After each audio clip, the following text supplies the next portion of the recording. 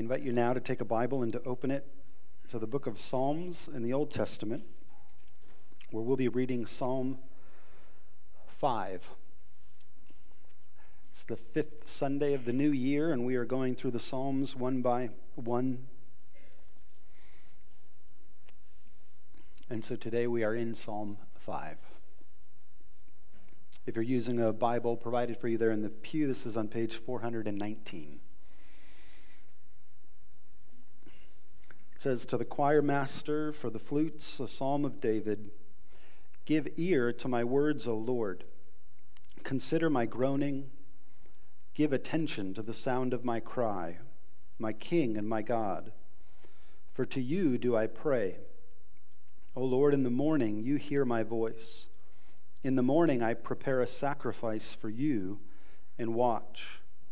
For you are not a God who delights in wickedness. Evil may not dwell with you. The boastful shall not stand before your eyes. You hate all evildoers. You destroy those who speak lies. The Lord abhors the bloodthirsty and deceitful man. But I, through the abundance of your steadfast love, will enter your house. I will bow down toward your holy temple in the fear of you. Lead me, O Lord, in your righteousness, because of my enemies, and make your way straight before me. For there is no truth in their mouth. Their inmost self is destruction. Their throat is an open grave. They flatter with their tongue. Make them bear their guilt, O God. Let them fall by their own counsels. Because of the abundance of their transgressions, cast them out, for they have rebelled against you. But let all who take refuge in you rejoice. Let them ever sing for joy and spread your protection over them, that those who love your name may exult in you. For you bless the righteous, O Lord. You cover him with favor as with a shield." And that concludes our reading for this morning. The psalm last week in 4 ended with the promise that God gives to his children sleep, that in peace we can lie down and sleep knowing that God ultimately provides safety for us. And so it's an evening psalm and the promise that God does give us rest. And here we now turn to the next psalm, and though they don't necessarily follow each other intentionally per se, but we come to the morning now where a different experience or time frame is imagined in the part of the psalmist. And so there's the promise of God that we have at the end of the day when all of our sort of striving has been exhausted and attempted. And here we have the psalmist coming to the Lord in the morning and seeking his face, praying to him. And there's this sense of eagerness to this prayer.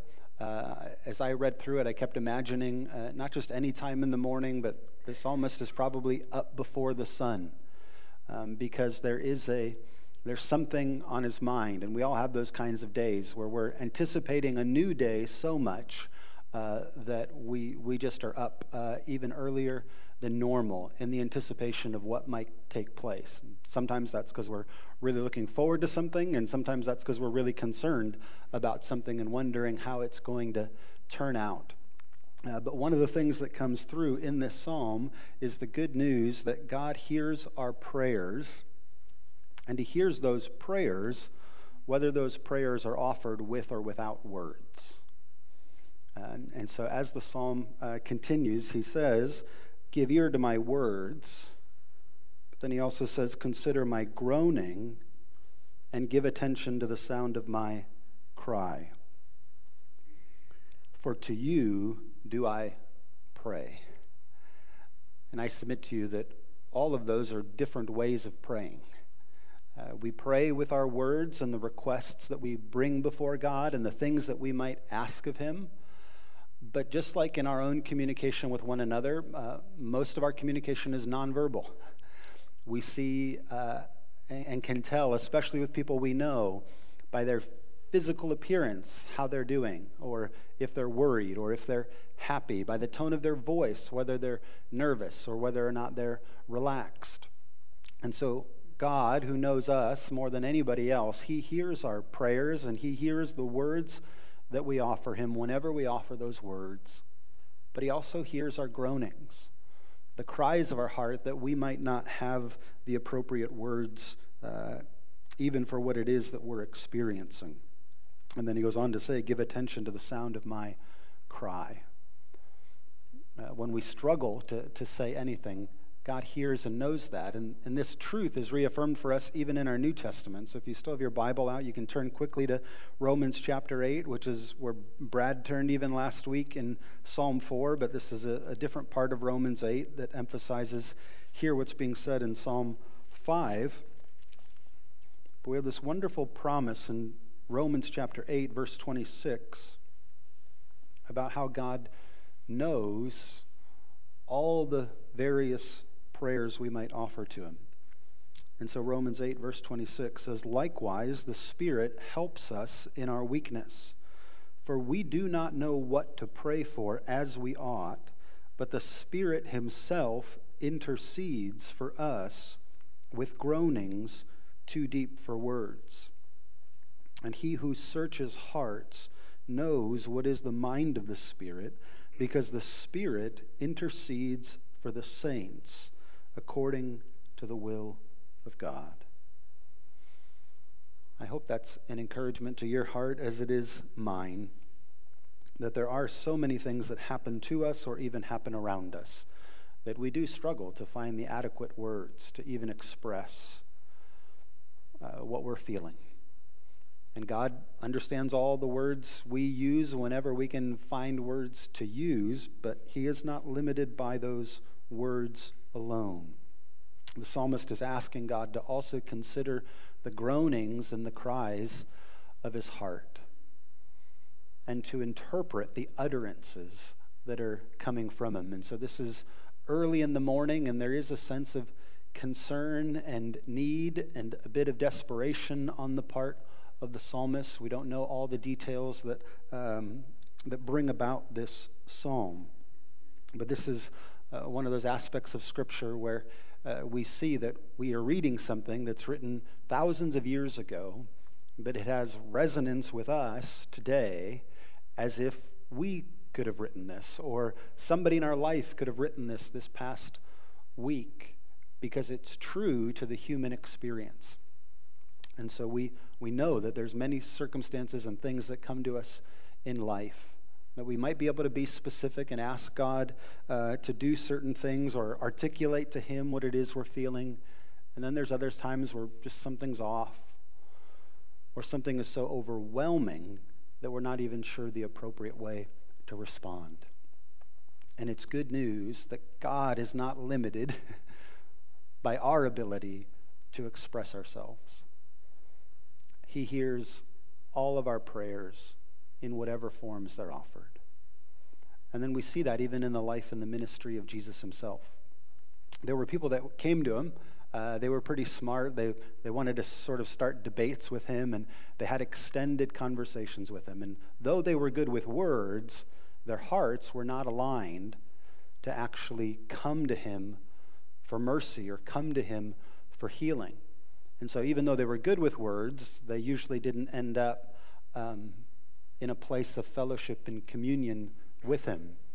And then we hear of others who simply come to him and say, "Have mercy on me, Son of David." And it says that they're healed, that Christ has compassion on them.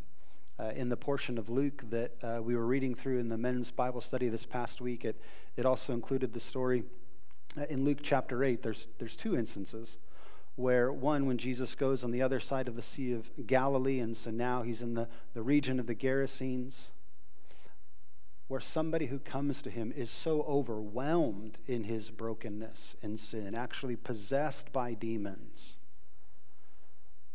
and isolated from all of his community because nobody knows what to do with him. And this person comes to Jesus and does not offer a prayer for rescue or redemption. But Jesus can see the isolation, the pain, the hurt, and the groanings. And Jesus rescues him. Jesus casts out the demons from him and restores to health and to wholeness. That person who was so broken, he could not have even offered the prayer that he would have needed to offer to be redeemed. And then shortly thereafter, as Jesus is dealing with now a crowd of people, it tells the story of a woman coming up to him. And because Jesus' attention is elsewhere and the crowd is so big, she never actually gets the words out to ask for anything, but simply touches him. And she's healed. And it's this beautiful demonstration in the life and ministry of Jesus that his ability to hear all those different prayers and groanings that were being offered around him and to answer all of those people. That, again, is not an encouragement for us to never use words. He hears our words too, and he wants us to pray to him. He wants us to seek him and to come boldly before his throne. But he also wants us to keep on coming to him, even when we don't feel like we have the adequate words for what are the longings and the cries of our heart. And our good God hears our prayers, whether they're offered with or without words. And in that same way, it's our God, we see from this psalm, he knows all of our needs. He hears our prayers, and he knows all of our needs. He knows, as the one who designed us and made us, that everything that happens to us physically affects us emotionally and spiritually. And everything that happens to us emotionally and spiritually affects us physically. That the God who told us that we're supposed to love him with our heart, soul, and mind, he knows that all of those things go together within us. And they all affect one another. And so there's not only a variety of descriptions of the types of prayers that are offered here by the psalmist, but there's this awareness that God is looking down upon us, and he knows each and every one of our needs. He can interpret those things, but part of what the psalmist is also expressing is this desire to be in God's holy temple. Not just to be saved from something, but to experience again the goodness of being able to enter into the house of the Lord, to be together with God's people from isolation into community. The desire not just to have a problem solved, but to have a new song placed in his heart, to sing for joy.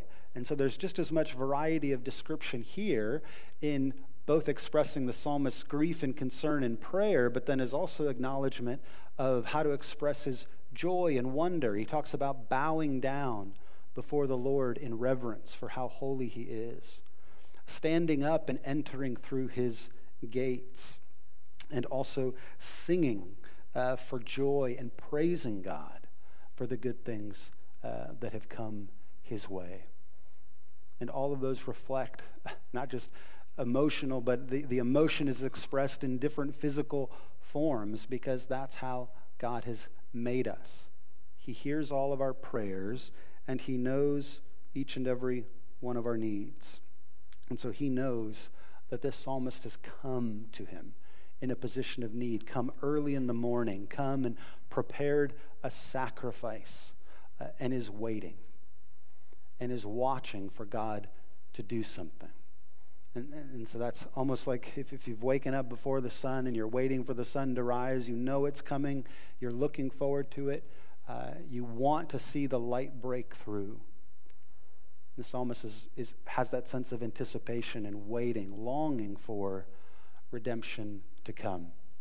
I woke up this morning long before the sun, but not because I was overly concerned about something. I wanted to watch the Australian Open final live, and it started at 3:30 this morning. So I started watching it around 4:30. So I didn't wake up at 3:30 to watch it, but I was excited to see it. But I do realize, and it happens more in the winter, in other seasons, that goodness of being up when it's really, really dark and anticipating the breaking through of the sun and the light.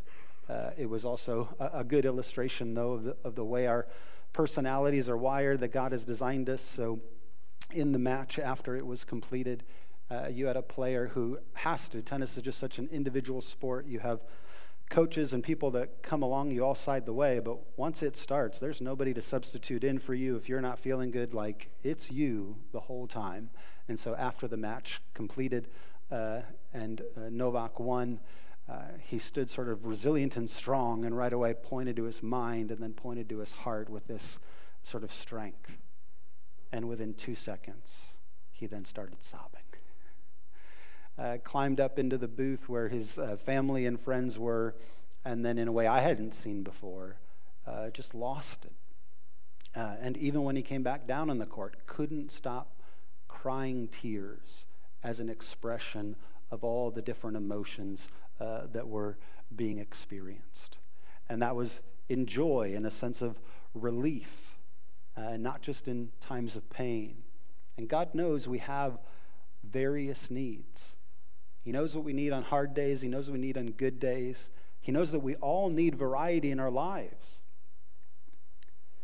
He knows that we have needs for food and for clothing, for relationships. And this is, again, we see in the ministry of Jesus. Just like he healed people of various, offering up various types of prayer as Jesus walked this earth, and he had crowds together, and then the disciples come to him and say, you know, we're about to have a problem here. Like, it's almost mealtime, and we don't have enough to feed people. And Jesus doesn't say, oh, well, who cares about that? You know, we're all having such a good time, we don't really have to pay attention anymore to how people are feeling. He's like, oh yeah, okay, no, but sit them down and let's feed them all. His first miracle is performed at a wedding. As there's a celebration going on and the host is realizing he doesn't actually have enough of what he wants to keep the celebration going. And there again, we'd say, well, I'm not sure that's the most important thing. But we need things to celebrate. We need at times breakthroughs to happen in our good moments. And he provides this miraculous turning of water into wine to continue the celebration that goes forth in that first wedding. And it's one of the first public things that causes a few people to start to ask and wonder, who is this person? And there again, it's God knowing our needs. He knows we need rest. He knows we need fellowship. He knows we need purpose and motivation to do the things that we need to do. And so this psalmist is expressing in both the difficulties and the challenges and also the joys and what he longs for, this recognition that God is aware of all of that. And so he's not only praying for rescue, but also asking that God would give him the things that he wants and desires, that he would restore joy to him and fellowship, and that there's nothing wrong with asking for those things. And God also knows what we need and when we need it and how we need it in order to get us through. Part of our time in California was unexpected for us. We were going mostly to see family. We hadn't taken our youngest there. He's 5 now, so it had been about 6.5 to 7 years since we'd been there. And so we were looking forward to an extended time to mostly visit with different people. But then one of our relatives reached out, and they had a connection and said, we'd love to gift your family tickets to Disneyland. And so we'd love for you to be able to do that. And we were like, actually, I think that would be helpful. I think our kids would also enjoy having something that they'll look forward to that's just fun and something that they get to play with or anticipate enjoying. And so it was an incredibly gracious gift that we were happy to receive, and it was a one-day thing. And so then we were also like, okay, so how do we maximize this day? And how do we help them get through it and walk? I think we ended up walking 8 to almost 9 miles that day with our kids, and they did great. But in it, they were looking forward to certain things. And so because we'd received this generous gift, our oldest had seen one of the specials on Disney Plus that showed how Galaxy's Edge was built. And it was built simultaneously in California and in Florida, and they're into Star Wars now, and so they were so excited to go. And so we tried to say to them, people have been so generous to us. We're going to try to pass on some of that ourselves. And so if there's certain things you want that are special, like we'll try to get those for you. Well, they knew from watching the series that you can get a custom lightsaber made at Galaxy's Edge. So they're super excited. And we thought, okay, we'll gladly do that. And so we had already done a couple of rides, and I said, yeah, let's go over to that area. And so we go over there, and there's no line, and we were actually fortunate the whole time. We were there when everybody was in school, and so there were no lines. We never waited in a line for more than 25 minutes the whole time that we were there, which was extraordinary. But then we get up to this area, and there's nobody there. We're like, wow, we just keep lucking out. So we step up and say, hey, here we are. We want to make custom lightsabers. And they're like, okay, do you have a reservation? And I'm like, no. And I'm looking around. I'm like, who am I supposed to have a reservation with? There's nobody in line. They're like, well, you have to make a reservation, and it's $270 a lightsaber. I was like, what? I don't think I said that to the person in front of me, but I had to, like, again, not with words, but somehow communicate, we're going to have a family meeting real quick. And so we had a family meeting, and I had to say to them, guys, that's more than what we paid for the tickets to get here to California. Like, can we get you something that you still want that's not this? Because there's no way we're doing this. And thankfully, they were very, very flexible. And yeah, okay. They had no idea how much it cost. They just knew it existed. And so this thing that they had been looking forward to, we did have to shift with them, but we also had to recognize, okay, if we're not going to do that for them, what else are we going to do for them so that they keep on walking? Because at that point, we probably only walked 2 of our 8 miles that we were going to walk for the rest of the day. Our God knows our needs, and he knows when we need them, and he knows how we need them. And in his wisdom, he also knows when we might ask for things that are not exactly what we need, and we need different things. And here the psalmist is expressing in both his concerns and his needs that come from despair or worry, but also his recognition that we all also need things like community and need things like fellowship and need things like joy. And thankfully, our good God is gracious to receive and to respond to all of those different needs for us. And then lastly, the psalm reinforces for us that God delights in our redemption. He hears our prayers, he knows our needs, and it also makes clear that he delights in our redemption.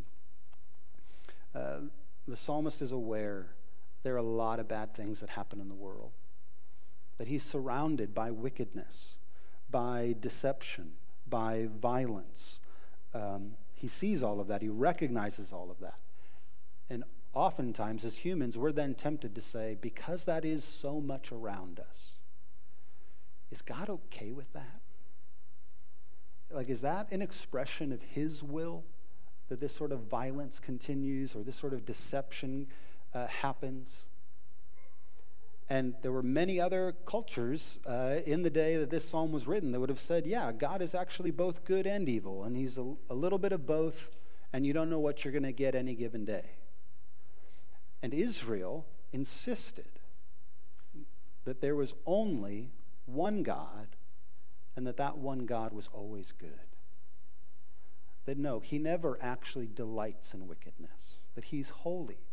He's never the one who's actively tempting us to do what's wrong. His delight is in truth. His delight is in righteousness.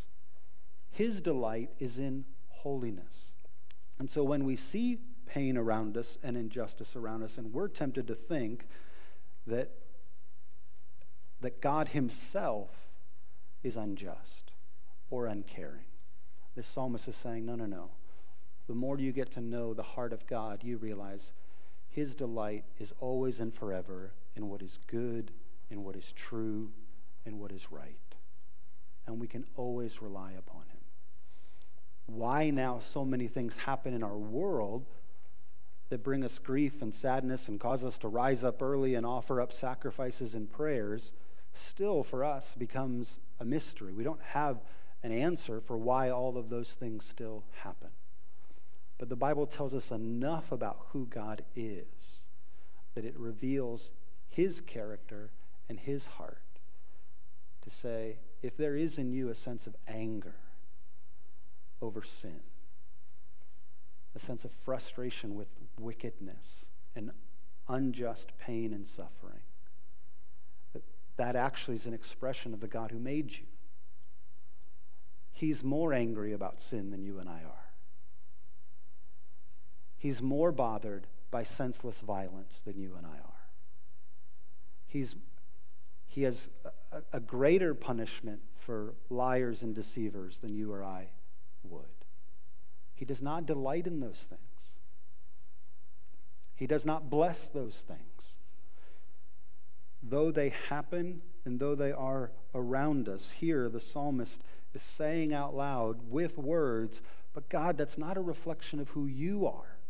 And it's not a reflection of your will that these things keep on happening. And so then in the very same way, Jesus comes, and when his disciples come to him and say, Jesus, could you help us learn how to pray? Jesus says, yeah. When you pray, pray, Our Father who art in heaven, hallowed be your name. Your kingdom come, your will be done on earth as it is in heaven. And part of how that prayer begins is to give now words to the disciples to acknowledge there is so much that happens in this world that is not reflecting the will of God and what happens in heaven. And so the prayer is, God, would you make earth a little more like heaven? Because we don't believe that there's this kind of deception and this kind of violence and this kind of perversion and this kind of wickedness in you, in where you reside, because you're holier than we are. And we ourselves need to be reminded of that. That's why these psalms are recorded, for us to take them up. And then it begins with hey, while you sing this song, here's an instrument to go along with it. But sing this. Remind each other that God does not delight in those things.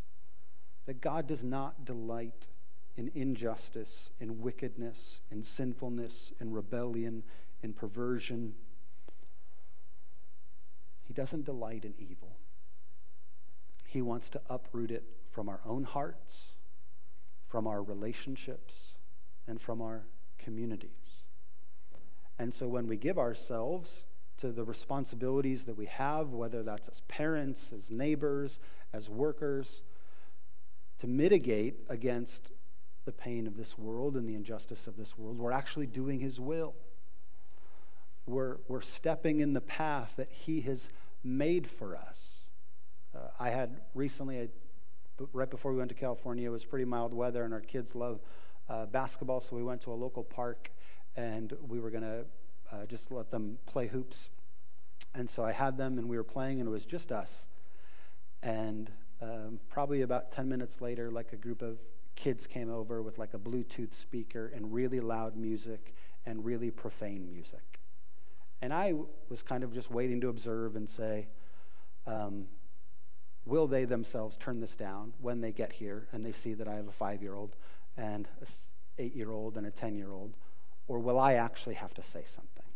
And I was in this vein of like, I'd rather not say something. I'd rather that they just turn it down on their own, but they didn't. And so then I had to like wrestle with the emotions again. Do I just want to do this for my own sake and my kids' own sake? Or do I actually want them to not listen to this for their own sake? Because that'll shape how I now approach them in the handling of this. And I didn't handle it perfectly. But it's something that I wrestled with, because there I felt that tension of, like, I don't want my kids to hear this. I don't want you to hear it. I don't believe God wants this to be heard right now for your sake or mine. And so how do I communicate that reality, that this is wrong? And so I did. And I had no idea what to expect. Like, were they going to all get mad at me? And now I'm going to be in a really complicated situation? Or would they respond to it? Thankfully, they responded to it by saying, I am so sorry, and they turned it off. But I didn't know what to expect. And I just felt that mixture of, I don't want them to just turn it off. I want them, that the moment I walk away with my kids, to not turn it back on again. I want them from the inside out to say, why is that something that we would consider entertaining or fascinating? And I'm a fallen creature who struggles with temptation and sin all the time. God is holier than I am. He's holier than all of us together. And so we never should lose sight of that reality, that in his holiness, sin is always a bigger deal to him than it is to you and to me. And as Christians, we realize that most poignantly when we think of the cross. That if sin was just a small thing that God could say, oh, sorry about that, but we'll just overlook it, then Jesus never would have had to die on the cross. But this consistent story of Scripture that sin is so serious that it's only by a sacrifice that ultimately sin becomes forgiven. And then we are supposed to be amazed and to sing for joy that he loved us enough to make a sacrifice for our sins. That should give us simultaneously that desire to say we are free in him to celebrate the good things he's given us, but not free to then just go do whatever we want and however we want to do it. We want to appropriately thank and honor the one who has freed us, the one who has saved us. We want to worship him. Well, how does he want to be worshiped? In spirit and in truth. Let's pray. Heavenly Father, we thank you for your word, and we delight to know how great your love is for us. We thank you that you hear our prayers, that at times when we see a news headline or we watch a video or we're confronted with a situation where sin just shows itself in all of its ugliness, Father, we do recognize that you see that at a much more profound level than we can.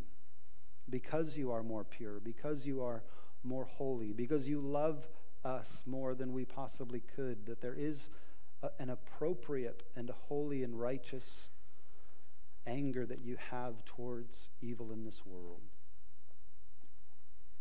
And so we pray that you would help us in delighting in our salvation and the redemption that you've given us, that you would make us agents of yours to bless this world, to bring healing to this world.